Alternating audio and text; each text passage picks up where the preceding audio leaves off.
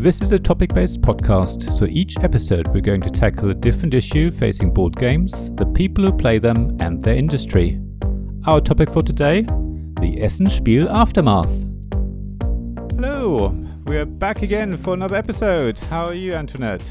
I'm good, thank you. Hello, everybody. Welcome to another episode of Tabletop Inquisition podcast. Yes.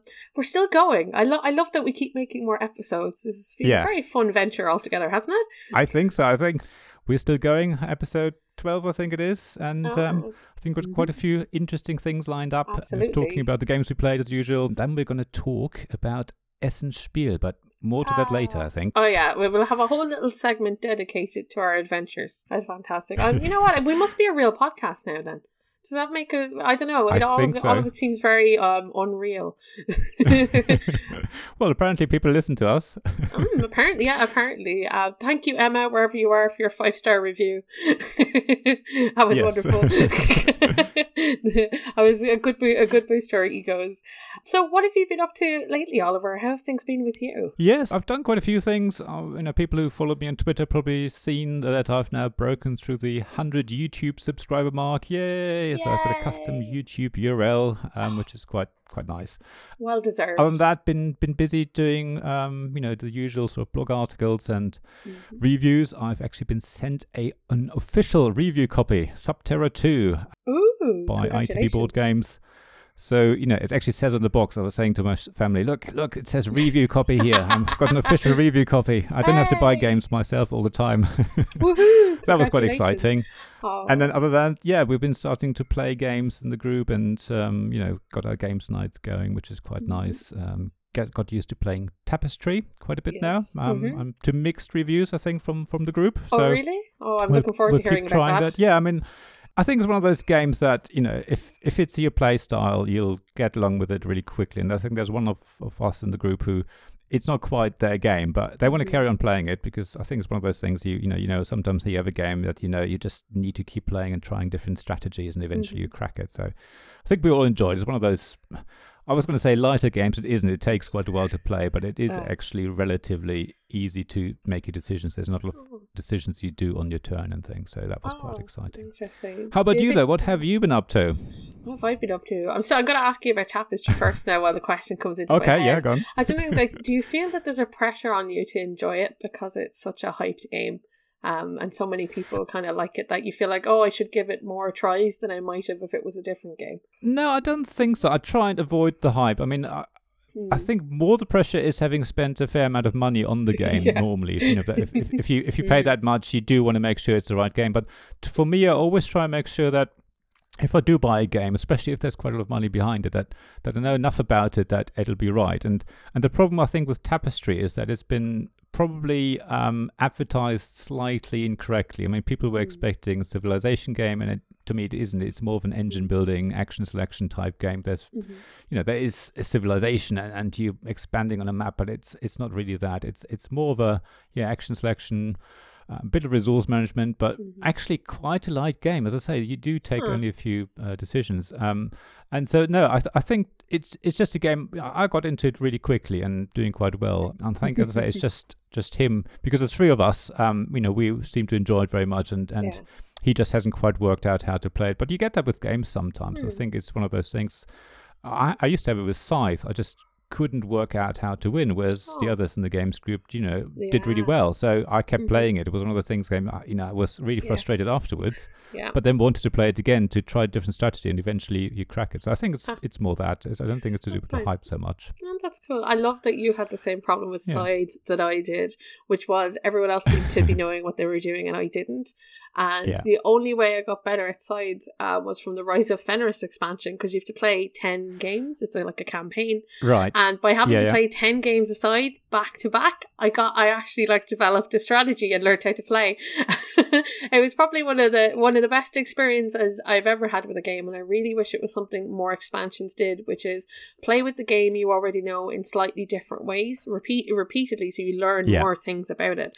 I just thought it was so clever, and that's how I how I got into Scythe correctly. I was very downtrodden about Scythe before I figured out a couple of things. So I totally feel you, when sometimes a game just doesn't click and you're like, I'm doing all the things, but none of it's working. It does happen with games. I think it's generally important that we do play games more often. I think people like ourselves, we have the pressure of playing the next game, and the next game, and the next game, just to keep on top of things. And it's I think it's so important to make time for a game and really play it to its end, so to speak. You keep playing it until you actually get bored with it. But there's so many games we can explore, so many different things, and Tapestry is another one where there's so many civilizations and there's different ways of combining the different capital cities and different strategies you can try, and different the science tracks and different tracks around the board that you can try. And I think it creates so much variation that it's important to try out it again and again, and then eventually, as I say, hopefully it'll click and you suddenly get it right and it works for you. But I mean, as I say, it's true with many games. You just need to keep playing them and enjoying them and see what else is there to discover. So exactly. I think people are so caught up in kind of what your initial game experiences are like that they forget that often a game will have more to offer with more replays, especially in a world where there's new games coming out all of the time and there's always kind of a bit of pressure to try the next new thing. You and I live that life. And you forget that sometimes sitting down and playing the same game multiple times can be just as rewarding. So I speak about this as a lady who has a whole bunch of games in her collection she's only played once. I'm not good at this, but I'm hoping to improve, because I think it's so satisfying when you do get to delve into a game a bit more and you discover new strategies, and it just keeps offering up new things every time you play it. And there are a lot of really good games that do that. I think that might be my definition of a good game. Don't you find playing with your husband that you maybe have a couple of games you really enjoy and you keep playing that? Because I do that with my wife. I've talked about Wingspan before. There's certain games we just click and we just want to keep playing. Don't you have sort of like favorite games with your husband that you play? There's very few. We have a shelf of it, 3 or 4 games that we would call like the perennial games, the game that you would take out at any time and play at any time, and they always stand the test of time. But the truth is, I always have something new I need to play between review copies or games that have just arrived. I do a lot of trading and things like that, and it means that I always feel like I hate leaving games in shrink wrap or games unplayed. So I will always find I want to play it at least once, so I know what the game's about, or I know how many more times I'm going to have to play this, or or you just to get a feel for it. So I end up playing a lot of things once. Now I'm getting a lot better at that, to be very fair. And I recently cut about 30 games out of my collection, to narrow them all down, because the truth is you just. I don't know, maybe this happens with everybody, but I think there's a phase you go through when you start collecting board games, and it's you want to try everything. You want to see what people are talking about. Someone mentions an older game, you're like, oh, I want to try that, and you find yourself gathering up these games, not because you want to buy games, but because you want the experiences. So you want to know, what's this one like, or what's this one about? And so I went through a phase of like gathering all the things I really wanted to try, and I finally got to the end of it. And because it's coming towards Christmas now, and I was looking, it was like, is there any games we want to get for Christmas?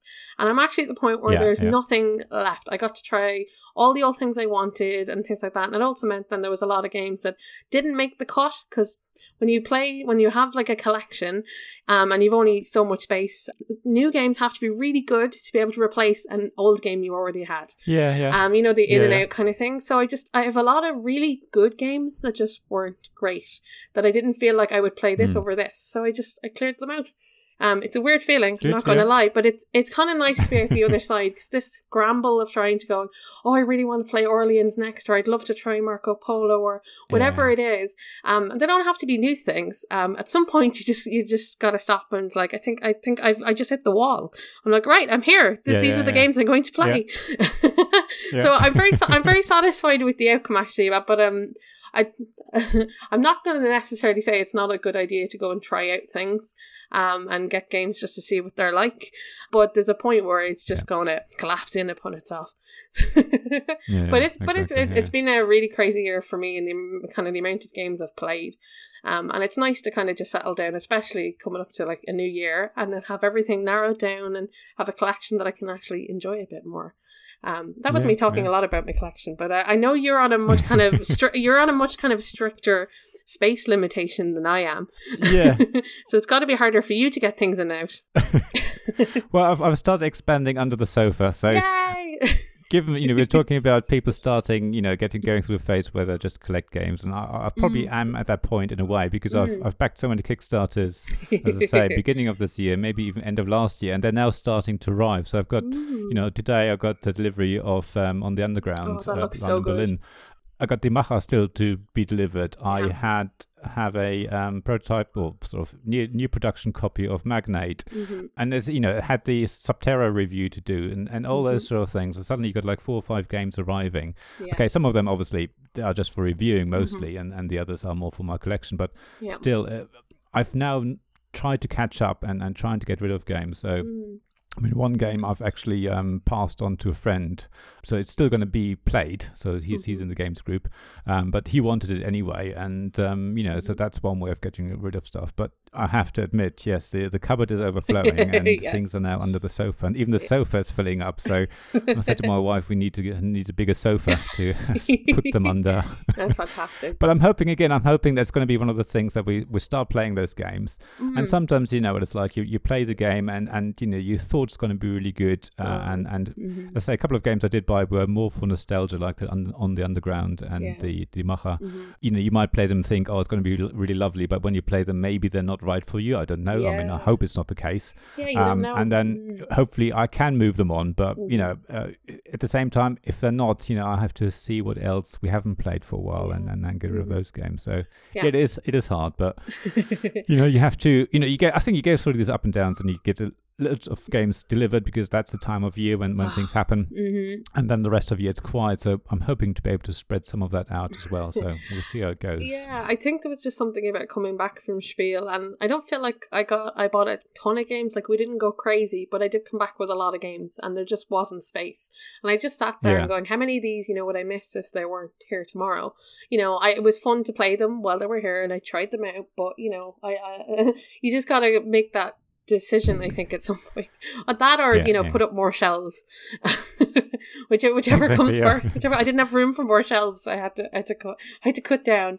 But yeah, it's I think it's part of being a board gamer and being a collector, isn't it? This kind of whole curating your collection to make it more you, and part of that is that you're going to have to get rid of some things, and you are going to acquire new things, and that's not a bad thing. No, exactly. I don't think we can hang on to everything. Some people do have hundreds and hundreds of games, and they never get rid of them, which is great if they can do that. But at the same time, you do wonder, do you actually play this game? And I get sometimes it is the sort of thing of I probably will never play this game, but it's this sort of remembering when you did play it at the time, how wonderful it was. It's sort of the memories, and you think, okay, like some sort of special thing you just keep as a keepsake more than anything.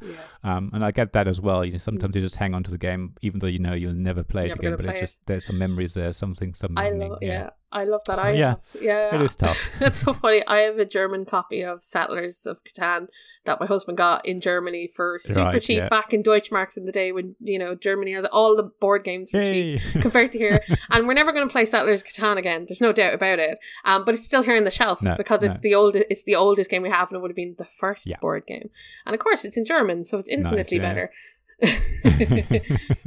That was an interesting side adjunct we had, wasn't it? talking about collections.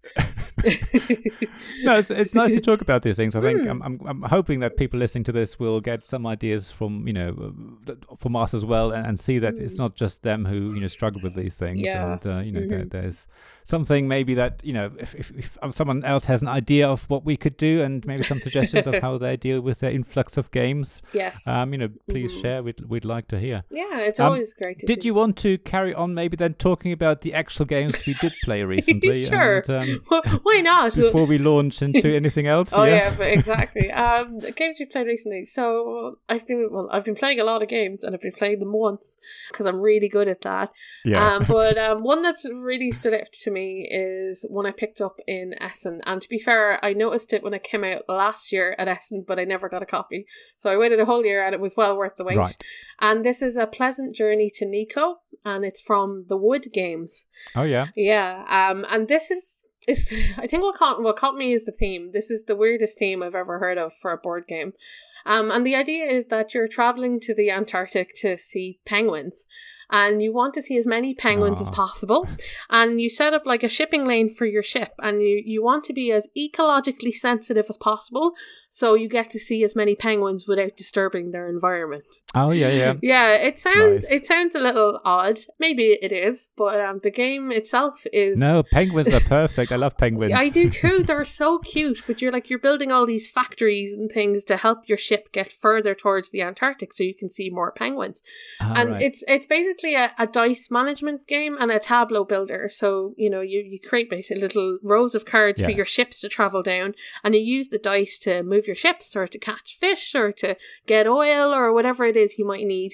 And it's this beautiful game. And it's been a while actually since I've enjoyed a dice game. I went through a phase where I had like 6 or 7 dice games, and then I narrowed them all down and I got rid of those. I kind of got fed up with them, and I was worried that this one wouldn't be particularly different.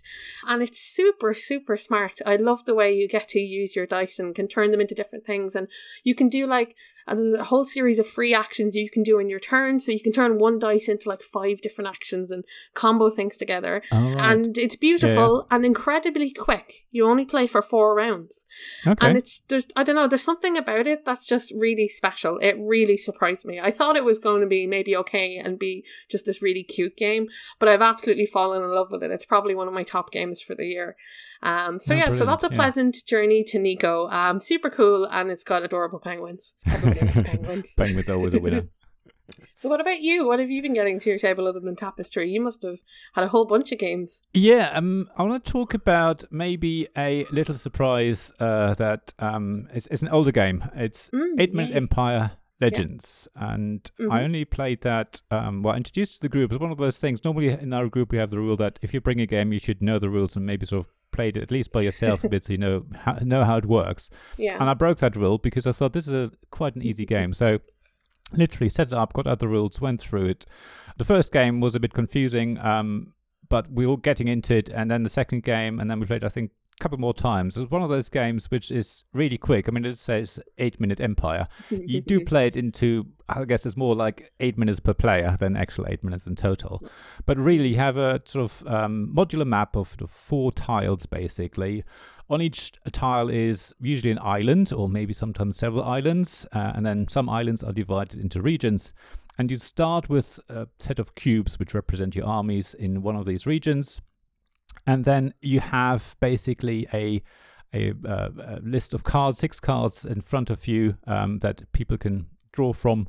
Each card then has an action on it at the bottom that you sort of carry out, and at the top is usually some sort of benefit or bonus that you keep over your game, so you're building up sort of the strength and things like that.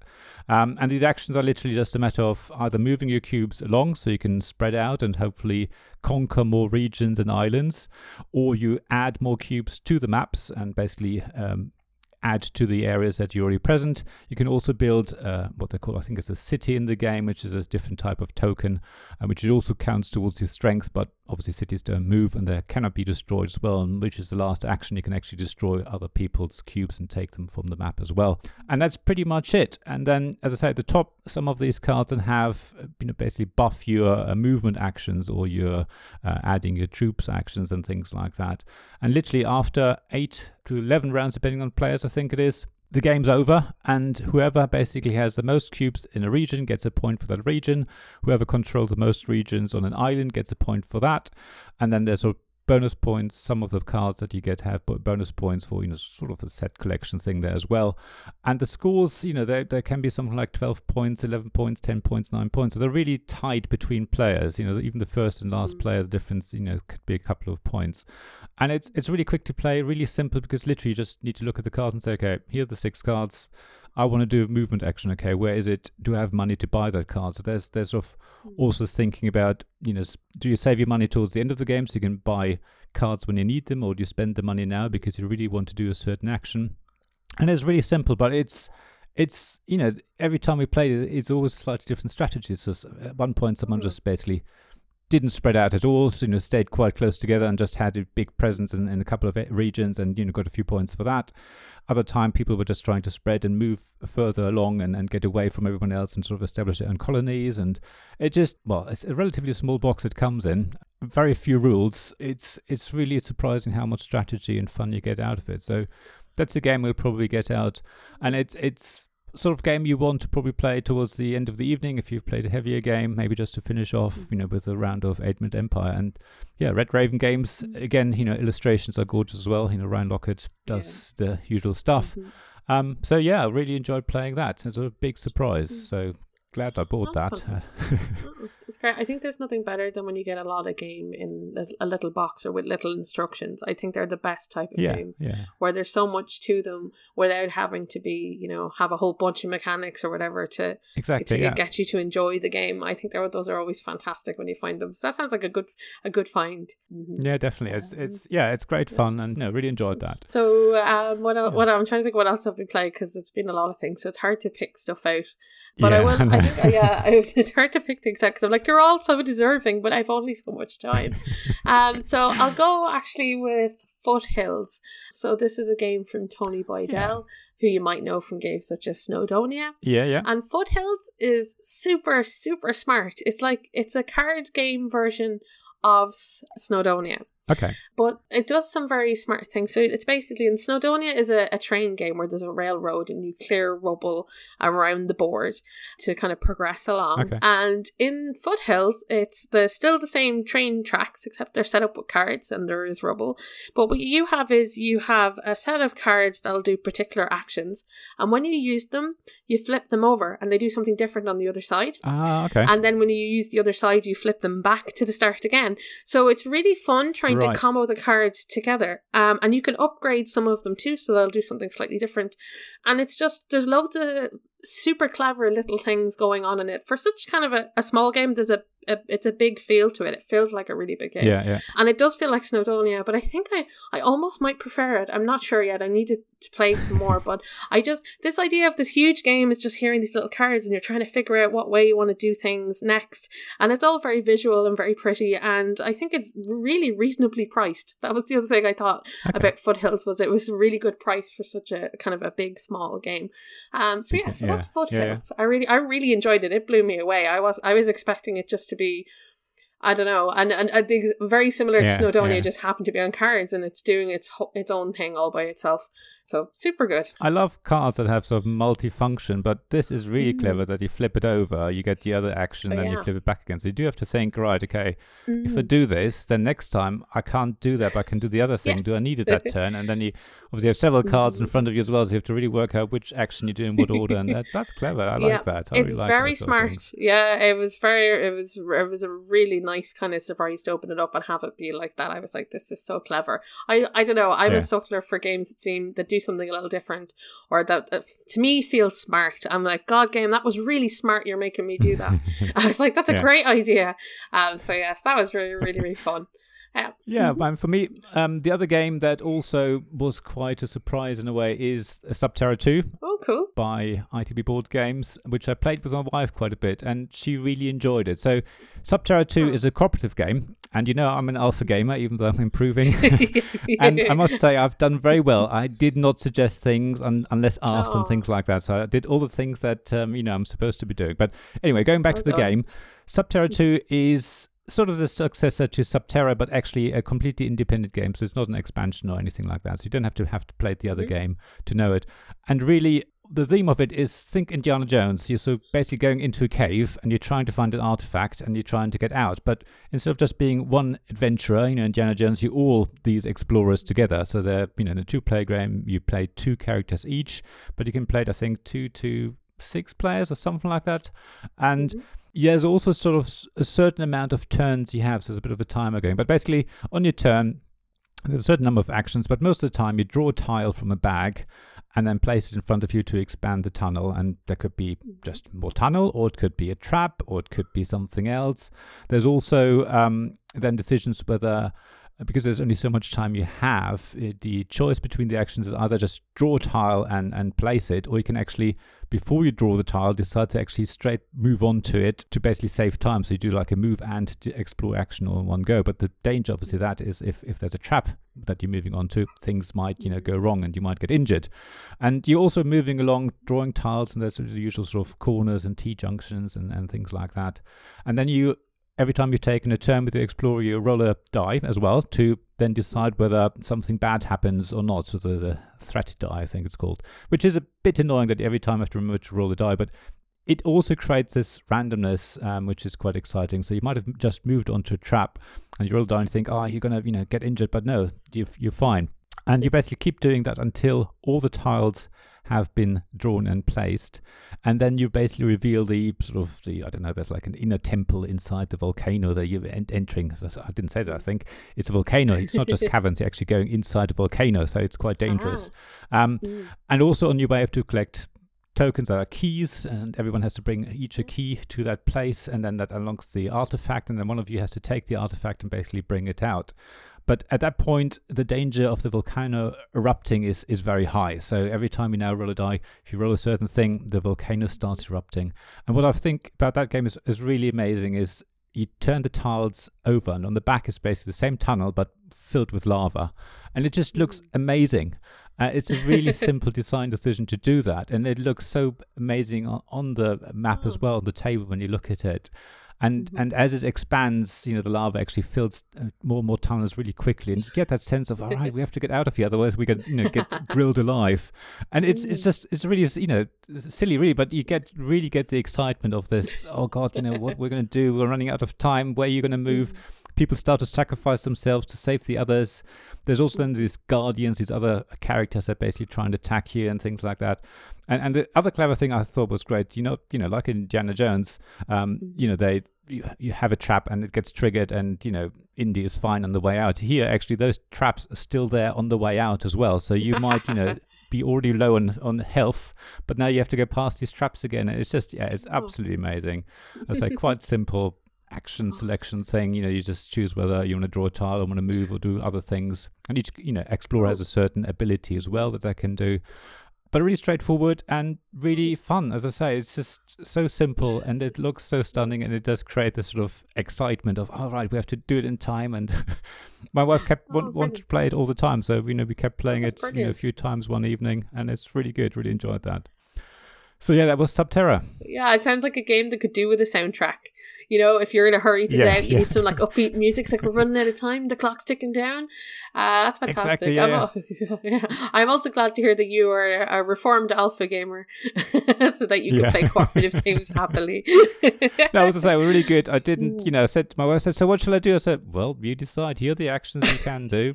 Shall I go there or there? I don't really mind, And good on you. That must have been hard. The thing is with this game as well, because there's so much randomness happening.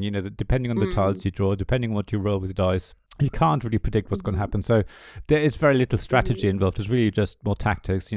This happens, so we have to act on it. You basically respond to what's happening in front of you, which again it adds to the excitement, this sort of Indiana Jones feeling of, okay, what's going to happen when he turns the corner? Is there going to be some sort of arrow traps, or what's going to happen? So it's quite exciting. Definitely cool. Highly recommended. Hey, I'm going to throw out one more game, so we have an equal number apiece, that we have 3 apiece, because I was debating between Full Hills and this. And this is Sorcerer, and this is a card game from White Wizard Games. Oh yeah. Who I got to meet at Essen, which was really cool. I got to meet Debbie. Yeah. And so as most people know, I like card games a lot, but I'm really, really picky about them. As in, a card game has to be really, really good for me to be willing to play it. It has to fit together nicely and be fun to play. Yeah. And so White Wizard Games are known for making Star Realms, and most people would have that as kind of a beginner game. That's a great card game. And I think if you like that and you wanted like the next step up, I think Sorcerer is probably it. And it comes in this giant amazing box. I think it was Kickstartered, but everything in it feels ridiculously expensive. That's the first thing I noticed about the box. I was like, oh my god. And it's basically it's a card game where you are 2 wizards and you're battling against each other. Okay, it doesn't sound very original, but what's cool is that there are characters and they have 3 different decks. and you combine them in whatever way you want to build one deck. Okay. And how it works is that you and the other wizard fight over locations, and so you play creatures and you can have spells. It's kind of the usual fanfare to the separate locations, and then you'll battle it out there. So it means that the game doesn't feel very mean. Like normally when you're playing a game head to head, it can feel really nasty. I'll kill your creature or I'll do something to you. But this kind of, because you're fighting over a battleground, is kind of, I found it didn't feel very unfair. The artwork in it is stunning. It's really, really pretty. And I love the way the cards fit together. So your decks will have different themes and they'll do kind of different things. Okay. And so I had a lot of fun with it. It really surprised me because I've never liked games where you fight over stuff in the middle with cards. The ones with lanes never suit me. And I don't know why I wasn't expecting much from it, probably because I hadn't heard a lot about it. I knew it existed, but I haven't seen anybody else playing it. I don't really know why. It's really, really good.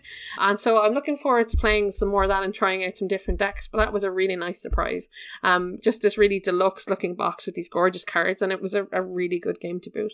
So that was my surprise from Essen. That was Sorcerer. Okay. So there we go. Have we talked about enough games yet? I think we probably have. I think we probably should move on to our next section. Yay!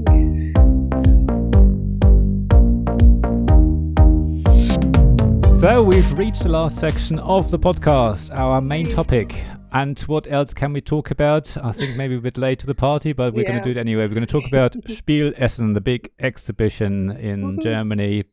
I always think probably the biggest exhibition in Europe, maybe the world even. I don't know, depending on how you count it. Yeah, that's true. And I think I said last time that I won't be going. And we were talking about all the tips and tricks you should do, and Antoinette was looking forward to it. And as it turns out, I did go in the end. I was very lucky.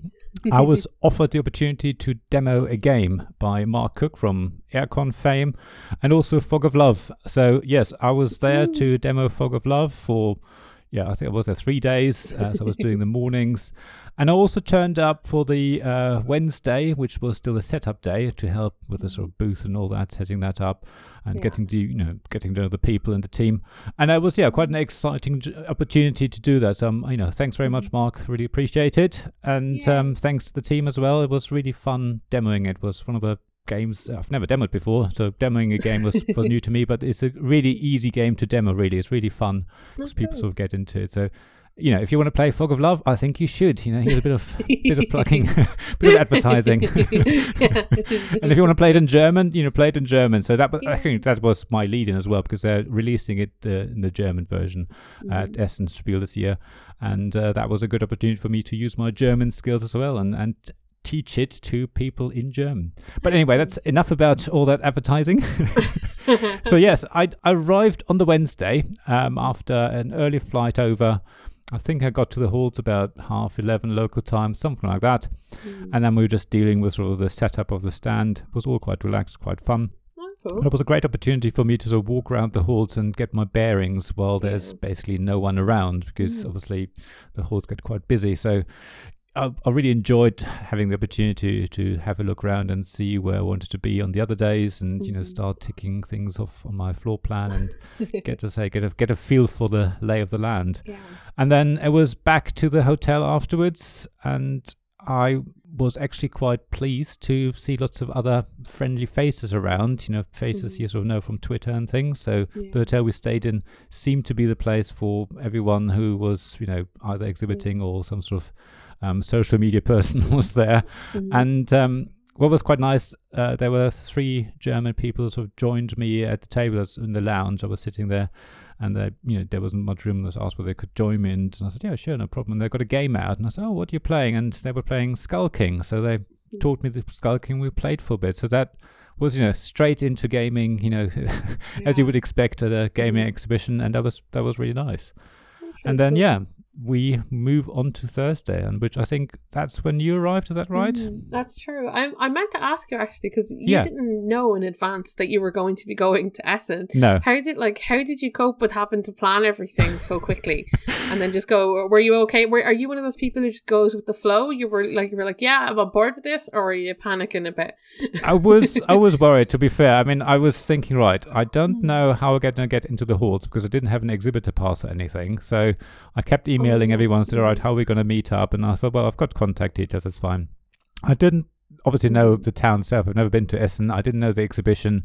I didn't know where the hotel was exactly until I sort of Googled it. But, again, I didn't know necessarily how to get from the airport into Essen. But again, you look up these things and you get a rough idea. But it was all very daunting because I thought, okay, what if they don't have a room for me? Is that actually going to happen? What if, all these what ifs happened in my head? And I thought, well, this is going to be an adventure. What's the worst case scenario is, okay, I can't get into the halls. I'm going to have a day in Essen as a tourist. Fine. And then if I can't stay anywhere, well, okay, I'll have to find somewhere and be awake overnight. So we'll sort something out. It'll be fine. The weather wasn't too bad during those days, so I thought, let's just do it. But yeah, I was rather worried. So it was a relief when I got into the halls and got into the hotel, and it all worked out. And my wife was saying, right, just do it. You should do it. Just go. And we'll see what works out. It's a big town, big city. So you probably wouldn't get completely lost if there were any problems. You probably would find somewhere to stay. Even was further out. So I wasn't. I was worried about it, but I thought that'd be a way of doing this. So yeah. Crazy adventure. That's good. You cope with things on the fly a whole lot better than I do. Like I knew for months I was going, and I took to my bed the week before we went. I was so anxious. Like I just had to I had to just shut myself in a bubble while preparing to go, and try really hard not to think about the fact that we were going to Essen. Because I found if I thought about it, then I would get worried and panic. So I'm delighted that you were just able to be like, yeah, we're going, cool, pack my bag, off we go. And it sounds like I was happy and all that, but I was worried about it. But I just thought, right, I have to do this. I just have to give it a go. And it's okay. Maybe I should have panicked more, but I just thought, well, this is an opportunity here, and I just have to go. And I'm glad I did, and I'm glad that things worked out. But yeah, it could have gone the other way, of course. So, but I know what you mean about worrying about it. Ahead of it, and I didn't want to. I didn't want to think, because I'm someone who overthinks things as well. Thinks, okay, I need to go from here to there. What if that train doesn't arrive on time? What if that, all these what ifs happened? What if the plane is delayed? What So I even actually went up to the airport like the previous night, so stayed there. So I knew that if there's any problems with trains, I was already there. I just had to walk through security and get to the plane. And I thought, okay, I said to the guys at the other end, said, well, I'm aiming to be there this time, but I don't know. And they were flexible, so that was good. I thought, okay, I haven't got anywhere to be at a certain time. But at the same time, I said, yeah, okay, so what, if they don't have a hotel room, what do I do? What do I do? Just do it, get on with it. I think the main things for me is that I was doing a lot, getting to Essen and being there and things was a bunch of things that were way out of my comfort zone. Not just one thing, loads and loads of things that I didn't normally do. And so I was really anxious about it. And I was very fortunate my husband came with me, because I think if I'd gone on my own, it would have been really overwhelming. But just kind of going places, traveling through the airport, the trains, and finding everything. Well, I felt much better by the second or third day, because I stayed from the Thursday to the Sunday. I was much more settled after a few days once I knew where everything was, and I could always work my way around afterwards. But people for me are really exhausting. Events are exhausting. Traveling is exhausting. It was a lot, and I'm still not sure how I kept going the whole 4 days. So I arrived on the Thursday, and we had to drive from Cork to Dublin, which is like 3-hour journey in the middle of the night, so before we even got on our plane. So by the time we got to Essen, and we were staying out a little bit, like you to get 2 trams to get to the Messe from where we were staying. And by the time we got there, it was like 2 o'clock. I was like 11 or 12 in the morning. We were like, we're just going to go to sleep. And I almost didn't go into the fair on the Thursday, but I knew that you weren't staying around very long, and I was like, I have to go in or I won't get to see Oliver. So we went and we had a nap. I had a shower, and we got ourselves dressed, and we got in. And I'm glad I went. I should have went, but I felt like a lot of the experience for me was about literally just telling myself to suck it up. I'm only here for so long, and to make the best of it. So did you feel that having me there, having someone there to see, having the sort of focus there, did that help at all? It helped a little bit, but what I found was my Essen experience was I spent the whole time just going to visit people I said I'd go see. Yeah. And of course, this is awesome because you know what? I had such a great time meeting people. I was really blown away by how nice everybody was, how welcoming everybody was. It was just a really strange experience because these are people, you know, you might just talk to on the internet, or somebody who's like, I had somebody stop me and say, "Oh, I watched your video," and I was just this is so weird. It was really weird, but everybody was so lovely. I think you can attest to that. Like, board game people are the best in the world.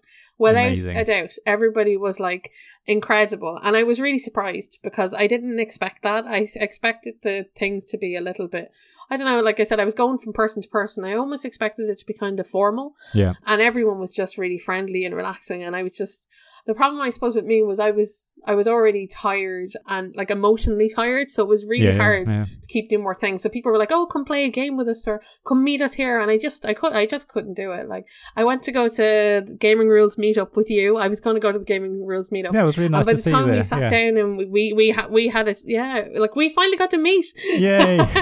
which is awesome. But like by the time we got there and we'd had some food, I was just like, I just can't do any more people. I was like, I have to go back, which is really annoying because I went all the way. But I like that. So that was mostly my Thursday, was finding you and then going into some of the other meetings I had. But like the spiel is just it's amazing though, isn't it? When you walk through the door and there's just all these people and they're all into board games, all of them, and you know, you could just stop and talk to anybody. I found a lot of random people just stopped and talked to me about board games and things. It was like it was, I know, it's like going to another world, isn't it? Where everyone is in on the secret that you love. Like I can say all these things and they mean things here. Like it was amazing. How was your Thursday though? Because you were demoing most of the time, right? What was it like to teach people a game? I mean, it was very nerve-wracking, to be fair. I was lucky that, I mean, I think I said before that I was learning the rules from, Rodney Smith, what you played. So I had an idea of how it worked and all that. Yeah. And then on the morning, I sat down with one of the guys who's basically more part of the permanent team more and who's been demoing before, and he said to me, right, let's just sit down, let's do a run through to help myself, refresh myself how it all works. And I thought, that's good. So we sort of demoed to each other, if you like. So that helped me, what we're focusing on.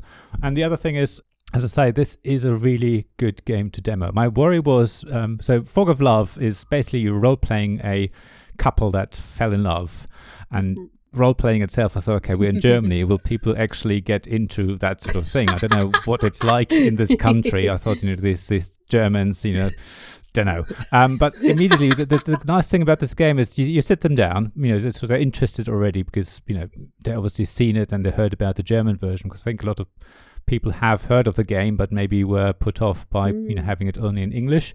So that was very good to pull in. But they sit down and the first thing they have to choose is whether they want to be male or female or any other gender. You basically choose what they want to be. Non-binary as well. I had a couple of people asking about that, and you can basically play whoever you want, and that obviously usually for a lot of people already draws some smarts. And there was a couple of guys, friends, and they basically played two men, which is fine, but they were in a romantic relationship. And then the next thing is, I think you sort of choose your job, and then you choose for the other player some sort of characteristics, and that already was like, okay, I'm gonna give you some crooked teeth or a very nice smile. And again, they were getting into it and having fun and enjoying it. So it was a real pleasure actually demoing the game, because immediately people were smiling and laughing. There was not one person who didn't enjoy that experience, even if they didn't maybe like the game by the end of it and it wasn't quite for them. But just this first experience of getting into it, so that was really good fun. But it was talking non-stop and being on your feet non-stop. And, after, 5-hour shift, you do get quite tired. And for me, the Thursday was actually quite overwhelming. And it's the first day of the show as well. So I think it's probably extra busy. So when I started walking around the halls that we were in was fine. I think halls 5 and 6, they were actually quite quiet. Well, they were busy, but, compared to halls 1, 2... which were absolutely packed. I mean, I thought I'd go through there, have a look. There was a couple of companies I wanted to see, and other people, and I basically gave up and said, right, okay, I'm just going to go back, sit down somewhere, maybe go to the back of the hotel. I mean, I bumped into you, which was nice on the way. So we saw each other. Yeah, you spotted us. That was amazing. So that was good. Because I'd been looking for you and I was like, I kept making loops back. Awesome. Yeah, I was focused on the demoing and all that. But yeah, I was hitting walls of people and I thought, right, I can't do this. So I was, at that point, calling it a day and headed off to the hotel, a bit like you, I guess. And I just thought, well, going to get ready now for the evening, and was looking forward to seeing you and Brian and just sitting down, having a chat and catching up and seeing each other in person after talking to each other over the internet. You're so tall. You're so much taller. You're so tall. I look small on the pictures. And I was looking forward to the Gaming Rules meetup as well, even though a bit like you, I was thinking, do I want to do more socializing? But I thought, again, give it a go. I can just say I'm going to go back to the hotel if I don't feel like it. And I'm glad I did. That was really good fun as well. There's a couple of people who were demoing Fog of Love as well turned up. So we immediately started playing games. A couple of other people joined us. And there are quite a few games that were available at the show that we played and, learned a few things, said hello to Paul. And that was actually very nice. And that was a really good part. But yeah, the exhibition itself, like yourself, I just was overwhelmed by the masses of people. I mean, I expected it to be busy, but not this busy. It was like moments where I just couldn't move. You were just stationary in this bunch of dozens of people, and so I know where I want to go, and you can't see anything either. It's like looking up at the ceiling thinking I need to head in this direction, but I can't see ahead of me because there's just people. That was really overwhelming. So but again, Thursday happened, and as I say, it was really nice to see you in the evening. The evening part of it was the best part of that day, I think. It was awesome. Yeah, I agree. You were well worth going in to see. That's the only reason we went, wasn't it? The best part actually is the fact that we met up and nothing was weird. It was just like we were talking as we always did, and I wasn't sure how well it would translate us just talking here in our microphones and things to being in the real world. I was like, will we say hello and then it'll be silent? But no, we were like, we always knew each other. It was fantastic. You're the only person I went out and did anything with. Yeah.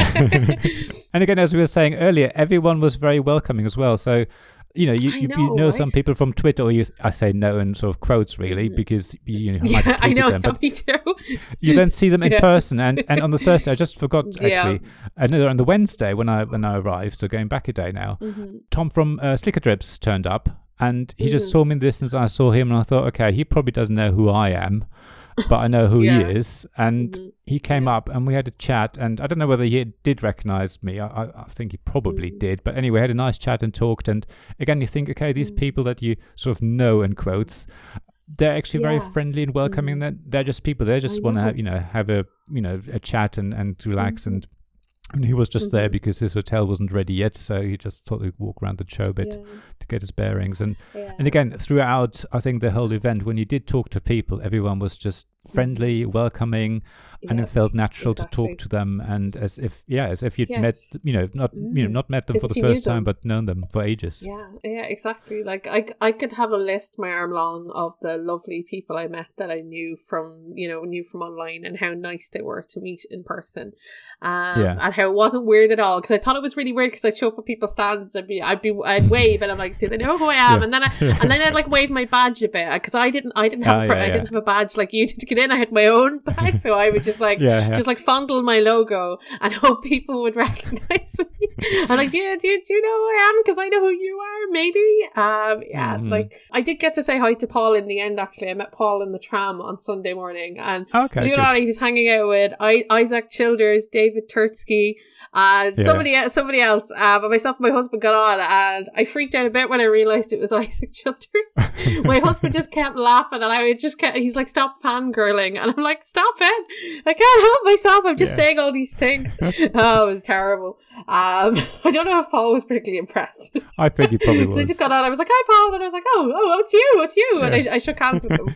And of course I took no photos, because that's the one thing I failed to do all weekend. I don't know how people do social media and events. I can't figure it out, because like I saw other people like you would know, so people like Ella from Ella Loves Board Games and stuff like that were going around, and they were taking photos and selfies everywhere. I'm like, how do do you do this? I can barely stand upright. No one wants to see me looking like this in a picture. I was just like, I did my best to take photos with my camera. I hung my camera around my neck, so I had photos for afterwards. Yeah. But like this idea of chronicling it on the day as I went round was just preposterous. I was just like, no, I don't think any of these people had any sleep. They're probably, working through the night, posting all those photos and the videos. I mean, but even just taking photos, I thought was a bit odd. I was thinking, right, I have to make a conscious effort actually to take selfies with people. Yes. I normally don't, because I thought, I want to meet this person. I don't want to go, oh, by the way, can we have a selfie? Oh, can I have a selfie? But everyone was very happy to do that, and you can still have conversations. But it was cute. like, I was thinking I have to make a conscious effort to go, right, okay, I'm going to ask for a selfie so I can post it somewhere. Yeah. Because, otherwise you don't get a chance to show to people who you've actually met. But it did feel a bit odd for me. It's not in my comfort zone to ask for selfies and do those sort of things, the marketing. The same with the sort of video chronicle. I was, taking videos on the days when I had a chance. You had a great video log. You should all check out Oliver's video log if you want to know what really happened and how he travelled. So I had to force myself to even do the video log, to taking videos and going around the halls, and even that felt unnatural in a way. But I'm glad I did, because I did this sort of video log on my other YouTube channel, my personal YouTube channel, and I cut a few things together. But it's a huge amount of work. So as you say, I don't know how people do it. They really must just sit there in the hotel room in the evening with their laptop and download all the bits and pieces and cut them and get them ready and upload them and probably not sleep. So I can't do that. I'm going to post afterwards, or maybe the odd one here and there if I get a chance. But otherwise, don't expect any sort of vlogs and things on the day. Exactly. Because I brought my laptop with me and I brought my microphone and stuff like that. And I was like, maybe we could just film a little bit in the hotel room in the evening, talking about what we did during the day. And sure, we never got to any of that. That was also impossible. But like, I think one of the big problems we had is that my husband's allergic to gluten, like to wheat, and I'm allergic to dairy. Okay. And we pretty much didn't eat for 4 days. Yeah.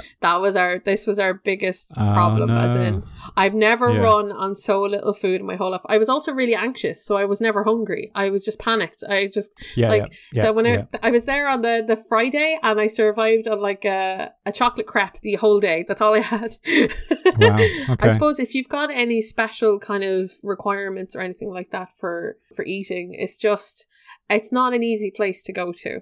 And to be fair, I think that can be true. And I suppose any place you might go, or any event. But we had a particularly hard time finding like anything. Like we went to the supermarkets and stuff to get gluten-free bread and whatnot. But when everything was bread laden, I was going to say, because we talked about sort of the sort of allergies in our previous episode about how to prepare for these things, and I was saying you should be right, but obviously I was wrong there. So give us some idea of maybe what you did do to try and get past that. What struggles did you have? So the problem we found was that a lot of the breakfast things were all very bready, especially if you wanted to get anything to take away from anywhere or things like that, which is okay, which was all right for me, but not for my other half. So for instance, just even trying to find like we stayed in a hotel, but it was very much like a B&B kind of, and they had breakfast in the morning, but it was a continental breakfast, so it was all bread. Okay. So we couldn't get like cereal and milk or things like that, so we went to the supermarkets, and so we managed. So my husband, God love him, survived on gluten-free bread and ham for like 4 days. Wow. Okay. And the problem was that I could get food to eat. I'm sure like dinner time was the hardest. We couldn't find anywhere that was just kind of like, I don't know. So it might just be as well that he's quite picky. He'd be the sort that would eat like, meat and potatoes kind of person. Okay. Those people. Yeah, he's not very adventurous. So we'd a hard time finding anywhere that would just have kind of basic food. So yeah, we mostly ran on like no food, the pair of us, because I felt bad eating without him. So we just started. We just starved together. But as we said, like if we were to go back next year, and I hope we would, is that we would love to get somewhere that has like a small kitchen. Yeah. And that way we could just go to the supermarket and make stuff ourselves, and we would be absolutely fine.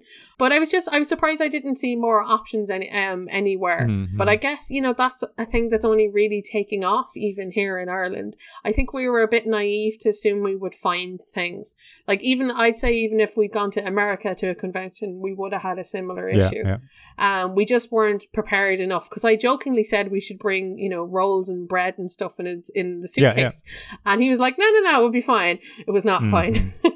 But we had a lot of fruit and we ate a lot of chocolate. That's all right then.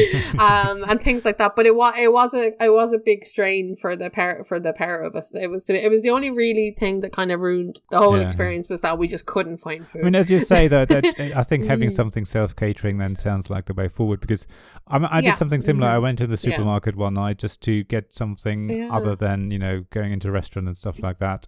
And I think it's also hard going a bit further afield if you don't know the place. So most of the time you will stay around near the exhibition space, or, you know, wherever you're staying in your hotel and things. I guess if you were looking further afield, you might have been able to find something, but it's obviously a lot harder, because you don't want to, you know, you spent all day walking around the halls. You don't want to then travel even further to find a restaurant that, you know, might deal with what you need. So that's really that's disappointing to hear. I was hoping it would have been a much better experience. Well, we survived, and like I said, he's kind of a picky eater anyway, so it was always going to be a little bit difficult. Yeah. But, you know, like, I don't think it destroyed everything. It was just the one thing that we just couldn't figure out. Like, we were Googling places to go, and as you said, we only saw a very small part of Essen. I'm sure if we knew somebody who knew the area or something like that, we could have found somewhere to go. You know that when we need. And also, this is our first year doing this, and it's the first time we've been on a holiday in a very long time.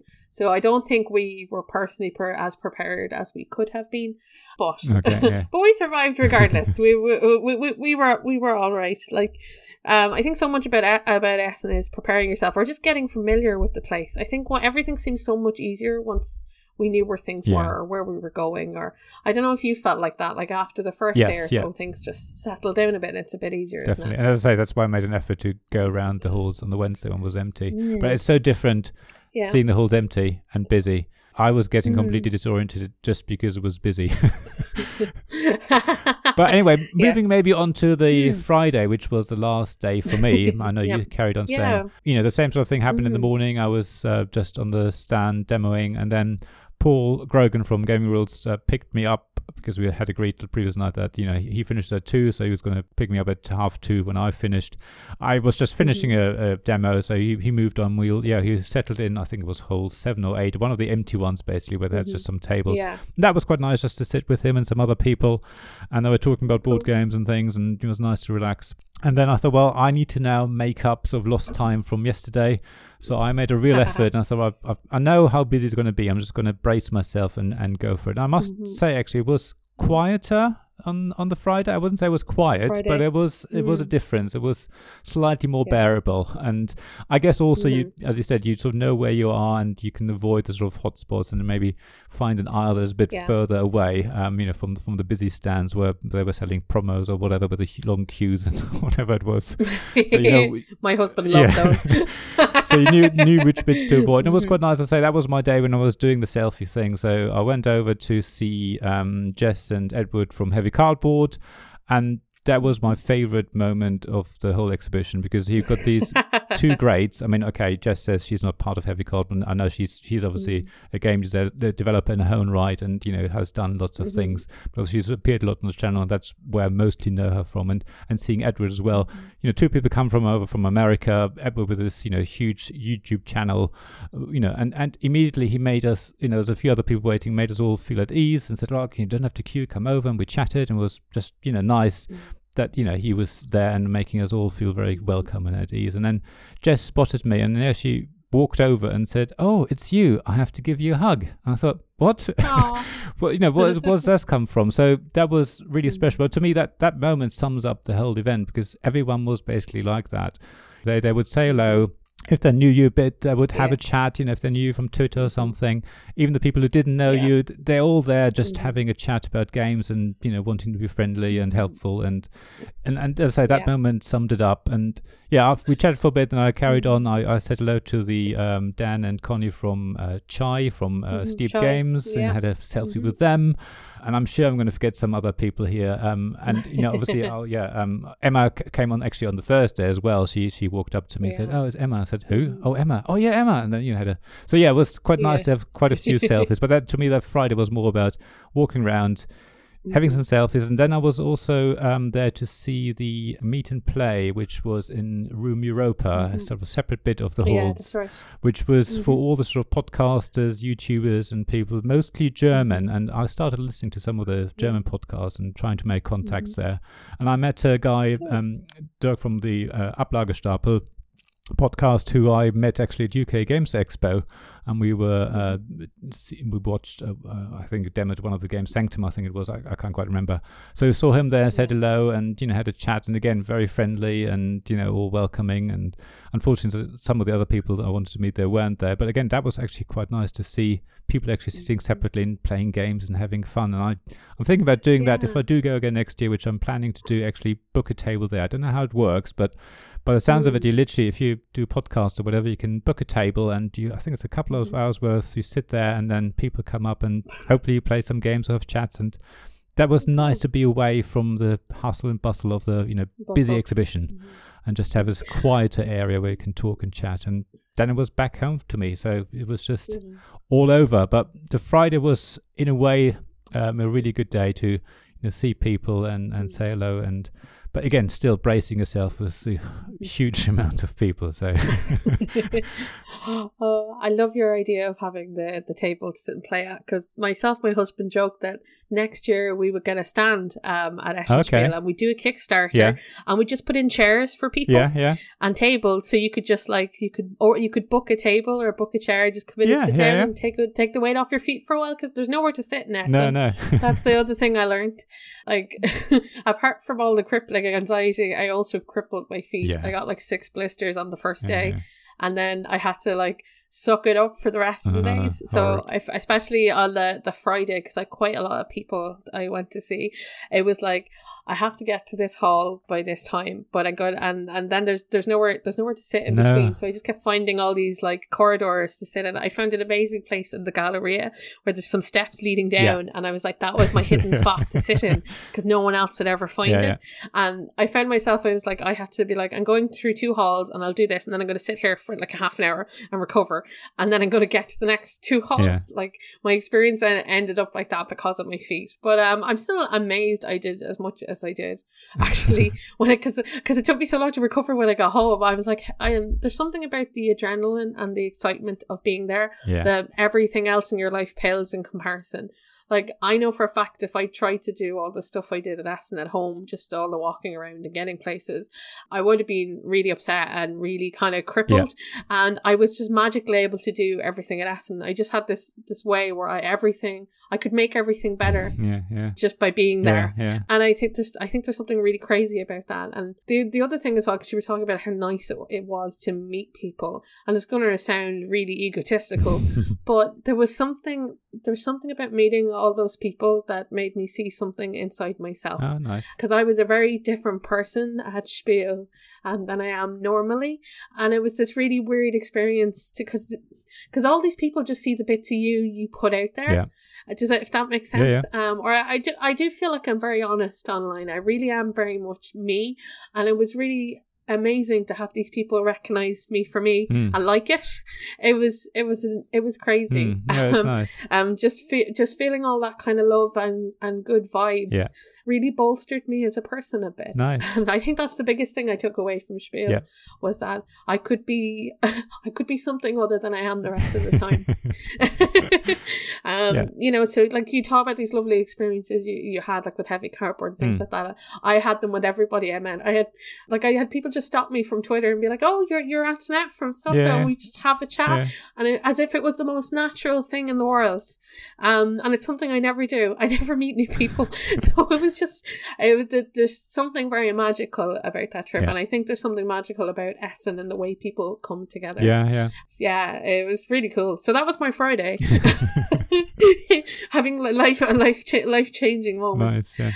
Was it hard for you to go back early? Would you rather have stayed the other 2 days if you could have? To be honest, I think this time round it was just the right amount of time. I don't think I would have benefited much more from the extra 2 days because there wasn't enough planning to be done, and I think I've learned enough to know next time how to actually go about things. Because as I said, like on the Thursday, I was naive thinking I'm going to go around, see all these people, it's going to be wonderful, and I was just overwhelmed by the masses. So next time, knowing that, I'd like to go for the full exhibition, because then knowing now where things are and how they work and all that, I'd be much more productive and be able to do things that I was hoping to do this time around, but couldn't bear doing, basically. So even though, I'm glad what I did was good and all was very productive, it was more of a sort of learning experience this time around. So the 3 days were just enough for me, the Wednesday, Thursday, Friday. I don't think I would have benefited from any longer. But as I say, it's like when I came home, it's this sort of high, I was saying to everyone, it was probably the worst of shows because it was so much hard work and, so overwhelming in some ways, but the best of shows at the same time because everyone is so friendly and happy and you chat. And as you say, it's like you've known them forever, even though you've just met them for the first time, face to face at least. And it just all felt natural and friendly. And that was the main thing for me. So. Awesome. So about your last 2 days in the exhibition, anything? My last 2 days. Well, the Saturday I didn't go in because at this point I couldn't walk. And also Saturday is the busiest day, and I was like, I'm not doing the Saturday. I think it would have just been too much. Yeah. So my husband went in on his own though, and that was really exciting because I felt terrible for him because I couldn't walk anywhere and I had to keep stopping the whole time. We didn't really get to do the whole we'll stroll around and stop here and look at this and try that out, which I think Spiel is really about. Yeah. I had it regimented into meetings, so it wasn't really, like we were casual or enjoying it. So my husband went off on his own, and I stayed at home watching some terrible British television. And because you gotta love that, like the BBC or whatever is always on foreign channels. Yeah. No matter where you go, it's everywhere. And so he went off and he was sending me Facebook he was taking photos and sending them to me back in the hotel room of what he was seeing and what he was doing. And actually that's probably one of the highlights I think I had, because it was really fun to see what caught his interest or his eye, and so I was getting pictures of like war games. It was him posing with a llama. Hey. He had the picture of, I don't know if anyone saw, Rush MD was there, and they had like a trolley gurney from a hospital with like a body on it, and they were running around with that, and he had pictures of that. And the best thing, of course, about having him there was he was able to carry any board games we got. Yeah. It was the nicest thing ever to just have free arms and not have to carry anything. So that was fantastic. But he had a bit of fun on the Saturday. As he said himself, though, it was really, really busy. Even by like normal human standards, he was like, I was feeling a little claustrophobic by the end, because it would get very narrow, like you said, and people would just stop moving and you'd just be wedged, exactly. between bodies. Yeah. So that was the Saturday. And then the Sunday, I think, actually was probably our nicest day, because I'd had a day off to rest and settle myself a bit. I didn't have as many people to go meet. I had a couple of things to do in the morning. And so I was able to actually like have a look around a bit more than I'd done before. And I actually got to demo some games then as well. Okay, yeah. Which was nice, because I thought that's what I'd be doing more of, but it never turned out that way. Just the place is so big and there's so much stuff going on. And you're like, only 5 places to get to today. That could take you all day. That's the way I found it. I did have a really nice thing happen. So out of all my list of people, there was one person I hadn't gotten to yet because they were in Hall 3, and Hall 3 was nowhere. For whatever reason. Hall 1 connects to Hall 2 and all this. Hall 3 is off by itself. You'd never walk through it accidentally. Exactly. You have to purposefully go there. So I have no reason to go there except this. So it was the last thing I did on the Sunday, and I went to meet somebody who commented, a friend of mine, Roger, and he comments on my videos and things, but on my website. So he's always, and I know he listens to the podcast actually, I think he's commented on a few things here, and I always think it's so lovely. And he got in touch to say he was going to be at Essen and what stand he was working at. And so I managed to finally get there. And when you don't know somebody from the internet, you're like, is this going to be weird? Yeah. Because we hadn't really talked a lot or anything, but he was so nice. I was like, why did I doubt board game people? Of course he was lovely, and he gave me a stool to sit on, and we had a lovely chat. And I bought some Aeon's End while I was there, and it was just a really nice way to end the last couple of days. Nice. It was just brilliant. And of course, one of the best things I think about going is that there's one plane that leaves Dublin to go to Dusseldorf Airport, right? Yeah. And so on the way over, there was a bunch of Irish people on it, and I recognised some of the gamers, and you'd see them maybe sometimes going through the hallways, but everyone was going home at the same time to get the same plane. Yeah. So we'd like all the Irish gamers hanging out together, Excellent. which was just kind of funny because it was just a strange thing. It's like, I see we're all getting the same flight then. So we kept bumping into each other everywhere. Yeah. But the Sunday was definitely the nicest day for me. The only thing I noticed was I thought there would be a bunch of bargains on the Sunday, that everyone would be clearing stock off, and we were watching prices drop on certain items. But it was great if you spoke or played in German. A lot of the games there were in German. We had a hard time finding anything in English, that was a bargain, because that's what we were hoping for, the Sunday bargains. But none of that. But Sunday was definitely the nicest day. not because we were leaving, but I think it just because everything had settled by then. I felt like I knew what I was doing. And it was all kind of chill and just nice, like the other day should have been. I think if I do get to go next year, I'm not going to schedule anything. I'll just wander around. I'll just wander around, and if I bump into you, I bump into you. But despite that, though, it was really lovely to have gone and met the people I met. So it's like catch-22. Maybe I'll be better prepared next year. But it's a balance, isn't it? It's trying. You probably do want to schedule some things in because everyone is in different places, but at the same time you don't want to overdo it. So, but I think in hindsight it was actually nicer just to do some things ad hoc, but have an idea of who you wanted to see or what stands you might want to go to, but not necessarily when, because you do sort of have to go with the flow a bit. I was thinking on the first day, or even before I went, okay, I'm going to go here in this order, absolutely fine. And then you get in there and you think, right, I can't get from here to here, so I have to get to somewhere else first, and then everything falls apart, and you just do it, as you feel like. I have to agree with you. It was both this really, really tough thing, but this absolutely amazing thing. Like, I find it funny because a lot of people came back from Essen and everyone was like, "Oh, I'm so tired," and they were getting this downer, and I was on a high. I just I couldn't stop buzzing. I was so full of ideas. I was so full of energy. Good. There was something about all of that really revitalized me, and I was not expecting that. It took a week or so for that to wear off. Same here. So I enjoyed it while it happened, but I came back full with so many ideas and things I wanted to do, and I don't know how else to describe it other than really invigorating. There was something about Essen I felt that really lifted me up, despite I should have been miserable actually, considering I'd no food and I couldn't walk and whatever else was wrong with me at the time, and I was doing all this peopling. I should have been miserable, but I was nothing but happy. And I said to my husband on the Sunday, I was sitting on the floor somewhere because I couldn't walk between the halls, and I'm like, this was amazing. And he's like, what's wrong with you? And I'm like, I swear, I said, this was great. You don't know it now, but it was great.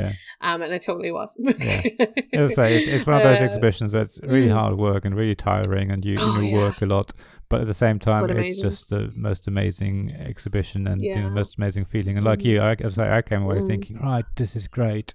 Everyone's saying, how was it? I said, it was really terrible in some ways and just the best thing in the world in other ways. And overall, you're just this buzz and this positivity and this, like I said, just as I say, there's the feeling of feeling part of this group and people being welcoming and open and friendly, and it's just absolutely amazing. That's something I haven't felt in any other exhibition, so really enjoyed it.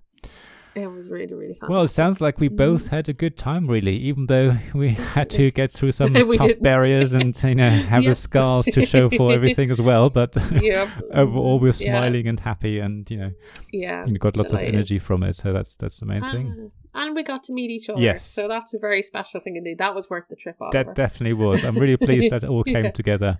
And it was really nice to see you both and, as I say, just sit and relax and just chat with old friends, Yeah, that's true. That's very true. Exactly. And hopefully we'll get to meet up at the UKGE or something. I'm trying to see, can I get flights for cheap for that for a day trip or something. So if you can, Sailor, I'm definitely planning to be there all of the days. So excellent. That's firmly in my calendar. Just need to work out the details how I'm going to do it. So definitely go there. Brilliant.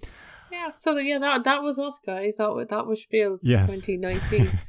That is this year, isn't it? I'm not even sure what year it is. I think, yeah. It's just like, oh, that was this year. Hopefully we'll get to go again next year. And yeah. But yeah, that was well, let us know what if you went, how you felt, Yeah. what experiences do you have? Did you meet people that you wanted to meet, or did you throw out your plans as well and just went with the flow? What happened? Yeah. Do share, because it's nice to hear what everyone else was up to.